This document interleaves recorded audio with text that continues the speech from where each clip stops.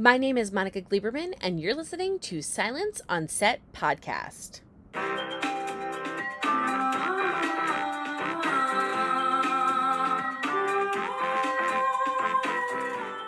For today's podcast, I have a guest co-host, Mariana Randazzo, who's on with me to interview Edward Ashton, who's the author of Mickey7, which is a film currently being adapted right now, starring Robert Pattinson, Toni Collette, and being directed by Bong Joon-ho, best known from Parasite. The book is about an expendable, which is a disposable employee on a human expedition sent to colonize the ice world Niflheim.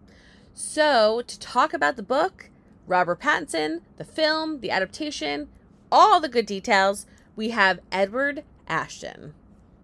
Hi, Ed. It's so nice to see you. Have you on here. Thank you. I really appreciate the opportunity. I'm so excited. I have so many questions for you about your book. I'm obsessed with it. I have it right here. It's so good. I just want to say thank you so much. So I'm going to pull up my notes because I have so many questions and I feel like my brain would be all over the place with your book. It's so good. I was intrigued, like, from the second I opened it, from the first page. I mean, basically, you're right into the action the second the book starts. So I guess my first question, which I'm sure you've been asked a million times, but my first question initially is, how did you come up with the idea of this whole kind of story? And what do you find is the most interesting about Mickey7? Well, I mean, as far as where this story came from, so the germ of this book really is a fascination that I've had going back to when I was a kid, with a philosophical problem. I didn't think of it when I was 5 years old as a philosophical problem, obviously, called the teletransportation paradox. And so this is something that philosophers have been chewing over since at least the 1750s. It's the question of whether, if you were able to completely copy over your mind, your hopes, your dreams, your memories, your love of strawberry ice cream, and your hatred of electronic dance music, put that all into a fresh body, just like the one you have now, would that be you? Or would that fundamentally be a different person who's now just getting his grubby hands all over your stuff? And, when they first started thinking about this, it was entirely a thought exercise.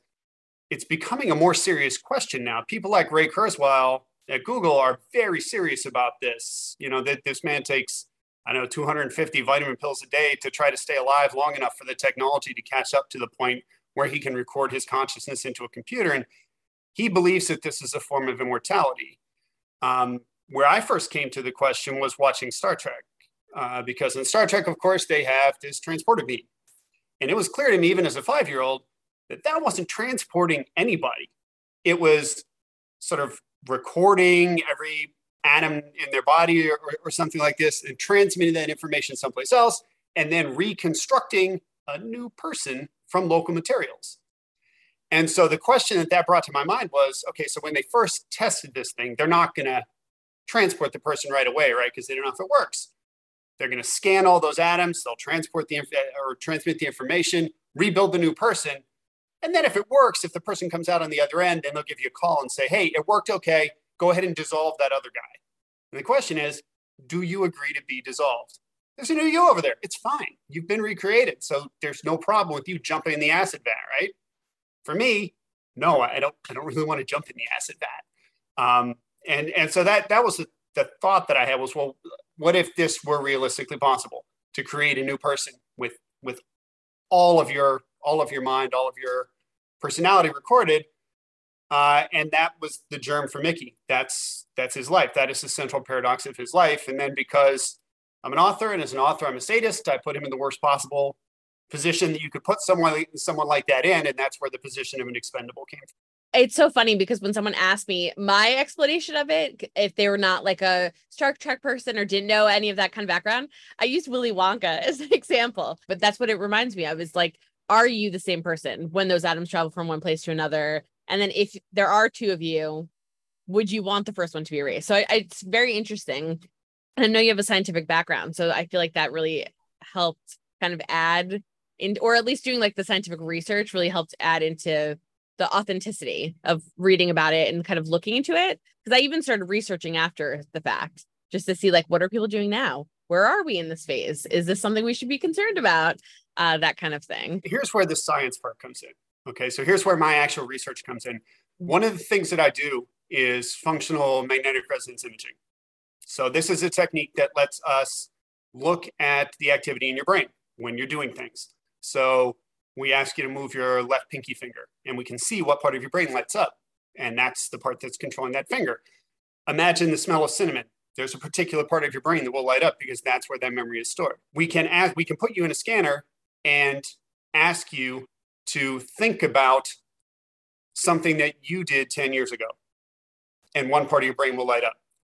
We can ask you to think about something you did yesterday, and a part of your brain will light up. We can ask you to think about something someone else did, and a different part of your brain will light up. So the part of your brain that controls thinking about other people's actions is different than the one that thinks about your own actions.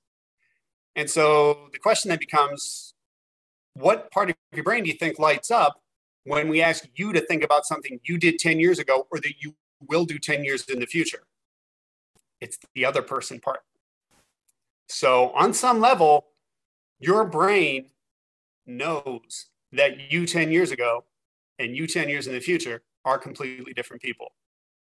It treats it, just from a physiological standpoint, it treats you 10 years ago the exact same way it treats a completely separate individual. And that makes sense from a biological standpoint because there's right now not a single cell in your body that was present in your body and alive 10 years ago. You literally have been remodeled completely from the ground up over the course of that 10 years. And your brain knows this. Right, because we regenerate our cells every 10 years, Yeah. give or take, right? So me being 35, about to be 36, will not be the same, technically, me, cell-wise, that I was when I was 10, 15, whatever the age was, because we regenerate constantly. Absolutely. Yeah. And if you look at public service announcements and public health campaigns to try, for instance, to get people to quit smoking by saying, you'll get cancer when you're 65. Those don't work at all. No one listens to those. The reason those don't work is because on some emotional level, you know that 65-year-old person is not going to be you, and it's not your problem. It's fundamentally somebody else's problem. There are other appeals that work, but mostly about the effects that things like this will have on you now. When you talk about effects that are going to happen 20, 25, 30 years in the future, those have no emotional impact on people. All right, so I was absolutely blown away by the book. It was amazing. And I love that you have a scientific background. You're a brilliant author, and I was just wondering, what made you get into writing? I got into writing before I had any thought of being a scientist or doing any of the stuff that I do. I wrote my first little short story when I was probably 5 or 6 years old. When my parents moved house some years ago, they actually sent me a folder completely full of little short stories that I'd written when I was too young to even remember doing it on sort of longhand on note paper. I wrote my first novel when I was 12, also 200 pages written out in cursive longhand on note paper. So, I mean, I've been doing this for a long time. I sold my first professional story in 1988. So this has been a very long-standing thing for me. I was literally just mind blown by everything, and it was just so different and intriguing, and it just grabs you. The minute you start reading it, it grabs you. So I love that. What about anything in the book that you put in from your real life? I mean, everything that goes into my writing in some way is drawn from my life. I think that's probably true for all writers. So for instance, one of my best and oldest friends is named Mickey. And he actually asked me, is that me? Like, did you base that? And I had to tell him, like, I'm not saying I did base it on you, but I'm also not saying I didn't base it on you. There certainly are some commonalities in the way I describe his appearance and other things to my friend. To my friend Mickey, obviously sort of little bits and pieces of my scientific research, sneak in here and there. My background, I grew up in West Virginia in pretty rough circumstances, I would say. So the idea of someone sort of coming from a much more lower class background and then being exposed to people who are much more in the elite of society and how difficult that can be. That's something that really came from my personal experience. So yeah, like I said, everything that we do as writers kind of seeps into us, and then eventually comes back out like sweat out of your pores. I mean, that's just sort of how it goes. We obviously get introduced to Mickey right away, right in the beginning, but I want to talk about the whole experience that we learn over time without, and we're not going to give any spoilers away, major spoilers or anything, but they obviously move to this planet, right? And Niflheim is basically where they're located, and it's full of snow. It's not, they're trying to inhabit this place. They have a dome.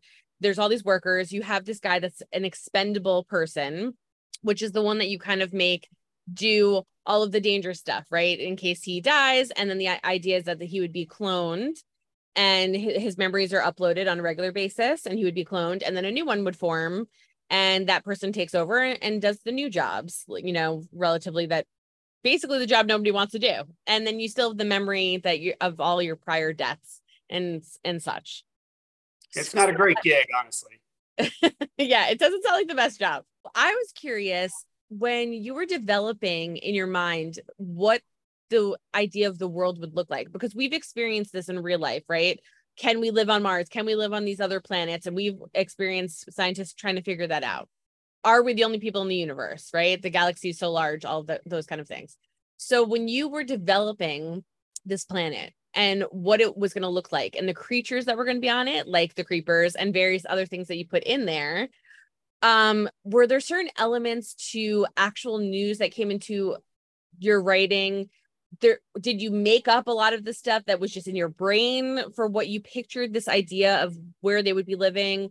When I read it, I picture like Antarctica, like the way it's described and how it's negative, you know, it could be like -30 on a good day, you know, just crazy kind of environment. So how'd you come up with the planet, the look of it? And then is it also kind of a synonym for climate and the issue that we're facing today? As far as the environment on Niflheim, I live 5 miles from the Canadian border. So thinking about someplace that's locked in snow and ice, it comes very naturally to me. That's just sort of from my lived experience. As far as the question of climate change and what's happening here, I actually address that directly at a couple of points in the book. As you know, there are a few places where I bring in stories of other colonization attempts that fail. And one of the ones that I talk about is a planet that they attempt to colonize, and it has recently undergone a runaway greenhouse effect such that it's completely uninhabitable now. The temperatures are such that water can't even exist on the surface anymore. And obviously there's no way that human life could possibly exist there. Part of the reason that Earth was abandoned in the first place was because similar things were happening here. Now, I'm not someone who's, I would say, overly alarmist about what's happening with the climate right now. I think I was an atmospheric scientist for a while. I did CO2 change modeling, mostly in terms of imaging and how we can image through the atmosphere, because CO2 absorbs certain spectra that other gases don't. And as the concentration of CO2 goes up, we have to compensate for that with our imagers. And so it's clear to me that things are out of whack in the current system. I don't think we're going to be Venus anytime in the immediate future. I have a tendency to write my fears and write my concerns, and that definitely bled through onto the page for this book. Even the idea of having someone that has to do the jobs that nobody wants to do. Even in our society, we have that, right? There's always the guy that's doing the truck driving or in the sewers or whatever that nobody else wants to do. So I found it interesting that there's even a kind of caste system in this world that they're trying to develop after leaving another world that was very similar, or another planet that was very similar to Earth, you know? So I found that very interesting that still bleeds in. As they're trying to develop something new, there's still a system and a hierarchy. There's still a marshal. There's still people that are in charge, yet there's still people that are, quote, expendable. And so I found that like very interesting that you added that in there. I wanted to ask you to kind of get back, I guess, to sort of the beginning. How would you describe Mickey7? And what made you want him to get in a position where he comes face to face with Mickey8? Well, Mickey7 is, Mickey Barnes, the character, to a certain extent, in my mind at least, is an everyman. He is He's a regular guy. Everybody else on this mission is the elite of the elite of the elite. They are the absolute cream of the crop of their society, picked over to the nth degree. He's just a regular guy, and he's stuck in and amongst these people and basically doing all their dirty work for them, which has some pretty obvious class conflict implications as far as how our economic system treats workers to a certain extent. And that also was something that was sort of in my mind. In terms of him coming face to face with Mickey-8, that really was my way of bringing this question of the teletransport paradox right to the front. Because you can fool yourself into thinking, as he does at the beginning of the book, well, if I die, I come out of the tank, it's just me. I close my eyes, open my eyes in my bed, and everything will be fine. And that's what's gotten him through 6 consecutive deaths, is this idea that, which is what they told him in his training, that it'll all be fine. It's just you'll wake up and it'll be as if nothing happened. But when you come face to face with your next iteration, and that's not you, that's clearly a different person, obviously that brings all of that into question. And that really sort of brings forth the lie that he's been told in his training. I wanted to ask you this too, and I thought of this after I was finished reading it. Is Mickey-7 the same as Mickey-1? Again, that's sort of the central question of his life. Right? I would answer that with a question of my own. Am I the same person that I was 10 years ago? And the answer to me is absolutely not. I mean, or even go back further, if I think about the person that I was when I was in college, for instance, my wife has told me many times if she had met me in college, we would never be married. We would not ever even have dated. So I think we all change constantly. I think we're all becoming and evolving into different people. With Mickey, that evolution is just a little more punctuated with the occasional death. With most of us, is more of a gradual process. And do you think, as I was reading through it, and Mickey has this issue where and I think this is another issue that comes up in your book. And like I said, there's so many themes and things to think about, which is why you could go down the rabbit hole. But when he meets Mickey-8, and they are slightly different, and there are some differences between the two of them, it does make you wonder. And that's why I wondered, like, is Mickey-7 the same as Mickey-1? Because there's been so many deaths and so many things that have happened to him over the course of time, yet they're supposed to have the same memories and the same soul, quote unquote, if that's what you think as a carbon copy. So like, I was curious. And so like, what was he like at 1? And we don't know. So like, I was just curious now that I have you as the author to ask, what your thought was, if he is different. I was wondering also with those scenes in particular, and with a lot of the stuff that you write about, with them being together, with them trying to like not let anybody know what's going on, and all of the stuff that they kind of get into, the differences that you wrote in there, you did such a great job with the wording, the formatting, very clear, like on who's talking and what's going on. So for you, was it fun playing off of different ways of saying, like, this is Mickey-7 and this is how he's going to pretend he's Mickey-8. This is Mickey-8 pretending that he still has the things of Mickey-7, like the kind of the balance between the two characters. It was a challenge. It was a challenge that I set for myself because, whenever you're writing, one of the first things that we have to worry about is making sure that all of our characters have distinct voices and that they are different from one another. If all of your characters sort of sound like you, that's not a good book, and nobody's going to want to read it. And so in this particular case, because I have two people who are so close to one another, but not quite, not exactly, I had to give them obviously very similar voices, but with just small differences in mannerisms that were, and remember between Mickey-7 and Mickey-8, there is this gap of 6 weeks where there were no uploads, and a bunch of fairly traumatic stuff happens to Mickey during the period in between. So there actually is a load of some fairly bad experience that Mickey-7 carries that 8 doesn't. And that's the key to the differences between them. And I had to bring that out in their voice and in their attitudes towards things. And yeah, it was a challenge. It was a fun challenge. I think similar to if you look at what actors do when they portray, for instance, the actor is going to portray Mickey-7 and Mickey-8 in the movie. One of the reasons that actors love roles like that is because it gives them a chance to really show off their chops, that they can bring these subtle differences into their characters to make it clear, because you want the audience to be able to know who's talking without having to tell them. And that's the challenge I had in writing, was to make sure that my readers are not confused and that there's enough differences in mannerism and voice that you can tell who's speaking, even though they are very, very similar people. Yeah, and you do such a great job of that. I just felt like they were so well developed and the voice was clear. It was very clear, like who was talking and who was saying what. But I did like, and and like I said, it's a very cerebral book. It's a very smart and intelligent book when you're reading it. And I do remember in the very beginning, there's just this, when he's stuck in that hole and, they come and they're like, oh, we can't rescue you. Sorry. And have you updated? When was your last update? And he kind of goes, like a month, like, I don't know, like a month ago, and kind of blows it off. Did anything happen that I should tell your, the new Mickey? And he's like, no, it's fine. And that comes into play obviously later because you get to, find out. But it was so nonchalant in the beginning that I don't even think you think about it.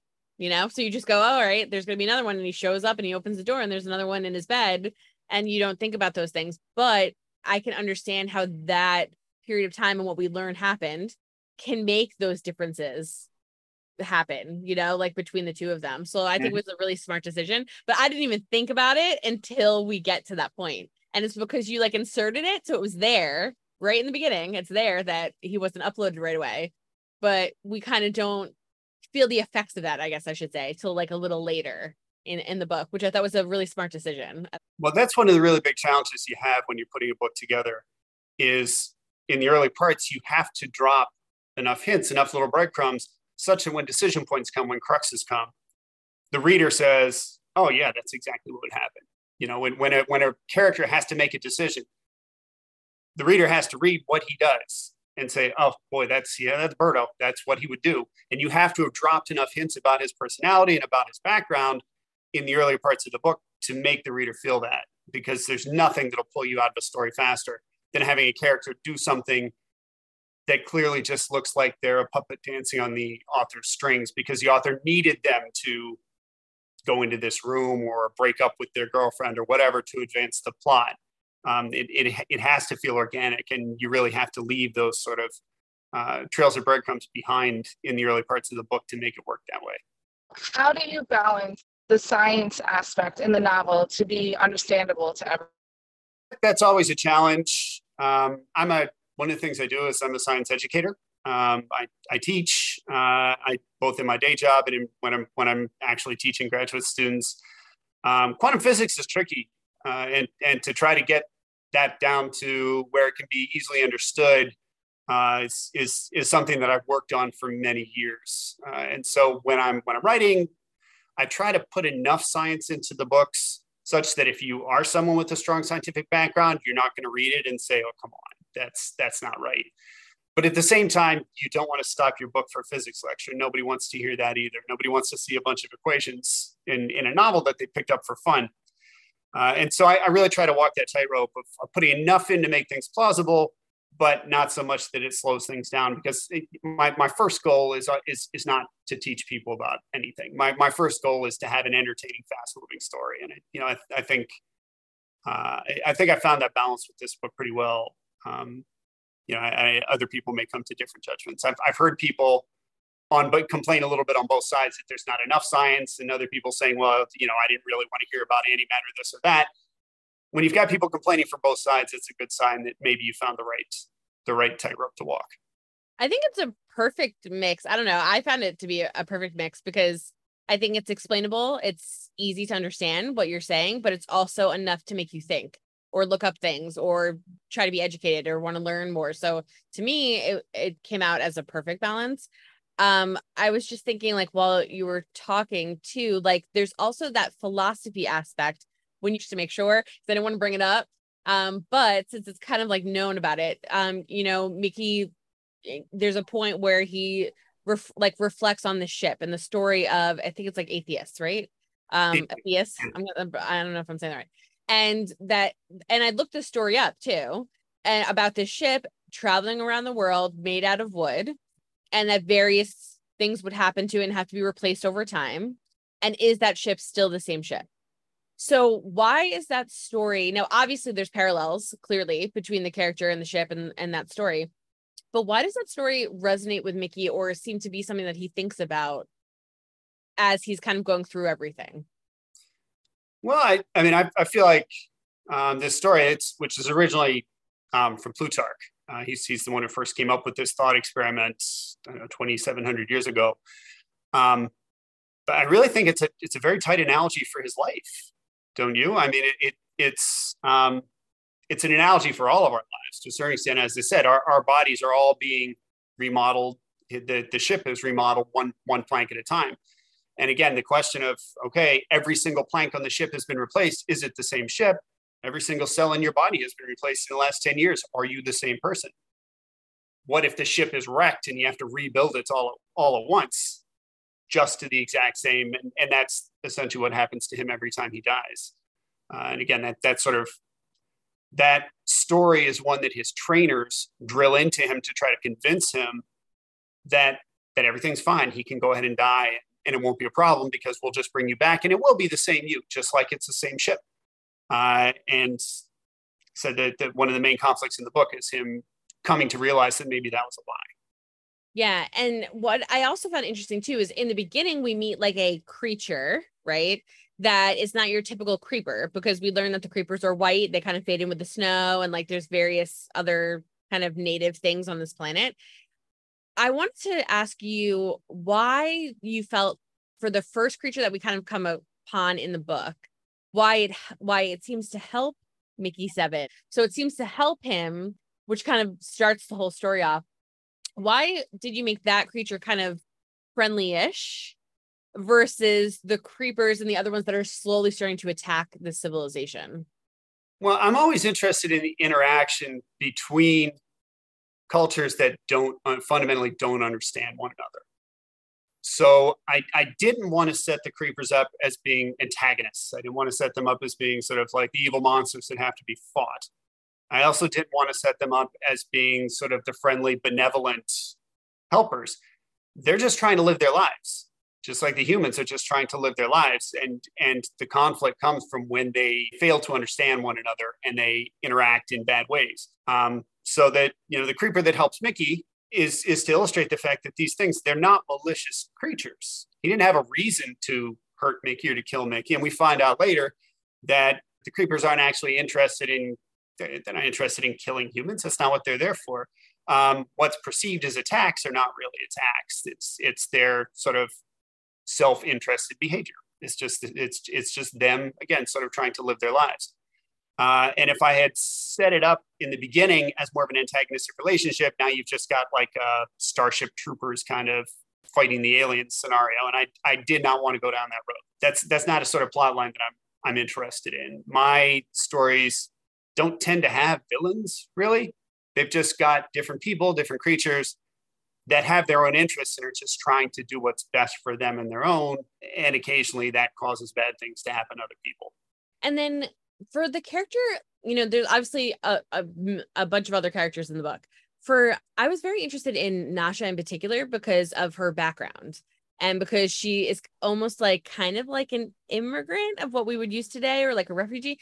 So I wanted to know, again, it does bleed so much into our realistic life, like when you're reading this book. So was that a conscious choice to have her be someone that has this background where she came from one place, moved to another, had to kind of flee, is kind of like an immigrant, but yet is of somewhat of power? She's a pilot. She's able to, do certain things. So I was just curious if like that kind of subconsciously bled in, or there was like a specific philosophy or point that you were making with that and her background. Yeah, that was a conscious choice. One of the things that I like about science fiction is that it allows us to address problems of the present world in a way that doesn't cause people reading to become defensive. So if you directly talk about, anti-immigrant bias in America right now, half your readers are going to get their backs up. They're going to get upset because, hey, he's talking about me, and that makes me angry. If I take that same basic principle and set it 1,000 years in the future and in a planet 50 light years away, you can read it without your emotional blinders on. And I think it's easier to get your point across. And that's really what I was trying to do with Nasha's story. Yeah, I really like that was added in there because I just felt right when I read it, I felt you connect to it, but you're right, you don't judge it, but you definitely connect to it. And right away I was like, ooh, that like bleeds right into now. And again, like I said, and I'll probably keep saying this throughout it, but like leads you down the rabbit hole, because then you start thinking, wow, like it's okay for her and she's kind of accepted, but then here we don't really, there's an argument on one way or the other. So it's presented in a way where it's not argumentative or taking one side, but it's in there to make you talk. And we did, like, in me and a friend that also read it did discuss that. And I was like, did you notice that? Did you like notice that he put that in there about her background? And then we started talking about it and we were just curious. So again, it was just something as a reader that really enjoyed the book, just wanted to know, I'm like, did he do that on purpose? Or was that like a subconscious thing? But it's nice to know, because there are so many of these issues that we're kind of dealing with. And like you even said, even the idea of cloning is something that is an issue that is real, that people are talking about and trying to figure out. So I like the comparisons, and I think it continually brings you back to your own personal thoughts and feelings. It also prevents you from putting the book down, because I was just like, kind of like, what's happening next? What's going on? Because the pacing was so good. So yeah, I just found that very interesting. So I will give it to Mariana if she wants to ask. I have a couple other things, but yeah, I wanted to ask, do you plan on to write another book and extending these characters? Absolutely. Actually, the sequel is already available for pre-order. It's called Antimatter Blues. It's set to be released in March of 2023. So that book's already complete. It's already written. The question is there going to be a third book? Which is, partly based on the reception that the second book gets, because that's just sort of how the publishing world works. But the second one is already in the can, and it's up for pre-sale right now. I wanted to ask you, I don't want to go too over time, so I want to make sure they get to, obviously, and I know you mentioned this is getting adapted to a movie. There was, a little news about it, just a little bit about this, and I'm so excited because, like, how I pictured in my mind, I'm like, the director and the actors that are attached could not be more perfect, I feel like, for what I see in my brain. And I can't wait to see the technology, the advances, the machine, like, just like so many things of the book. I'm like so excited to see. So when you got approached for the adaptation, which was before the book even came out, what was your take on that? And then did you have any preferences in terms of casting, and how do you feel now that there's been announcements? Obviously, like, Robert Pattinson is attached, and I'm assuming is playing Mickey7. So how do you feel about all of that? I mean, it's been a long process. As you said, that the first option of the book by Warner Brothers and Plan B occurred in March of 2020. So it's been a long process. When that first occurred, I mean, obviously I was very happy.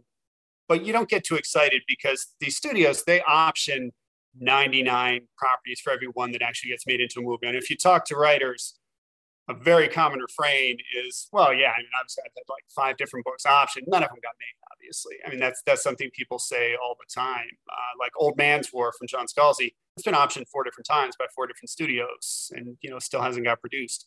I had some discussions. I actually had a call with director Bong, which was fantastic. We were on the phone for about 2 hours talking about the book. That was really exciting. But still, there was no commitments, nothing definite. And I was still thinking, there's not really any point in worrying about that. And then one day I'm sitting at the breakfast table. My wife's sitting across from me. My phone dings and I pick it up. And my wife looks at me and says, "Oh God, who died?" Because apparently my face just went white. And it was, they had announced that Robert Pattinson had signed on to star in the movie, and that Bong Joon-ho was directing. And at that point, that's when I knew that it was actually going to move forward. And things got very crazy very quickly after that. I didn't have any preconceived ideas about casting, because I thought the idea that the movie would actually get made was so remote that there was no point to worry about it. In terms of who actually has been cast, I'm extremely happy. I think Robert Pattinson is going to blow the doors off. I think he's a great actor. Bong Joon-ho obviously is a genius. Just having spoken to him that one time, he knew the book better than I He had read it through and thought about things and aspects of the story that I hadn't even considered. He's a very insightful person. People have asked me if I'm nervous that someone else is writing the script to this movie. If it were someone else doing it other than Director Bong, I might be nervous, but with him, absolutely not. The man's never made a bad movie in his life, and I don't think he's going to start with this one. I think it's going to be absolutely fantastic. As far as the rest of the cast who signed on, people like Mark Ruffalo and Toni Collette and Stephen Yeun and Naomi Ackie. I mean, you can't do better. You really can't do better. I could not be happier with the group that they have work on this movie, and I'm just really, really excited to see what it looks like.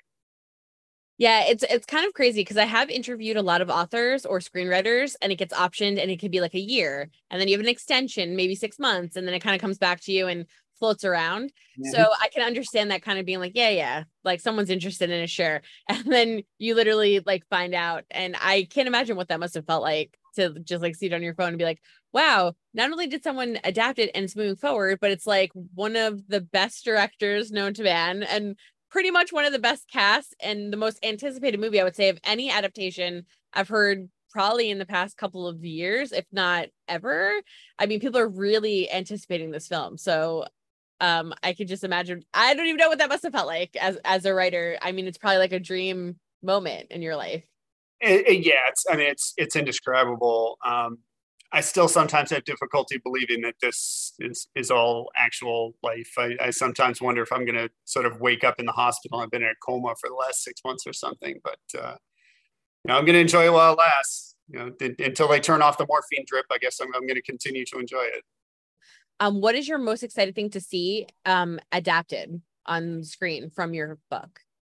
When we were speaking, Director Bong made it clear to me that, we're going from a 350-page novel to a 120-page script. A lot of stuff's going to come out. Things are going to be changed. It was pretty clear there were some aspects of the story that I thought were relatively minor that he thought were much more interesting that he's probably going to emphasize. He may de-emphasize other things.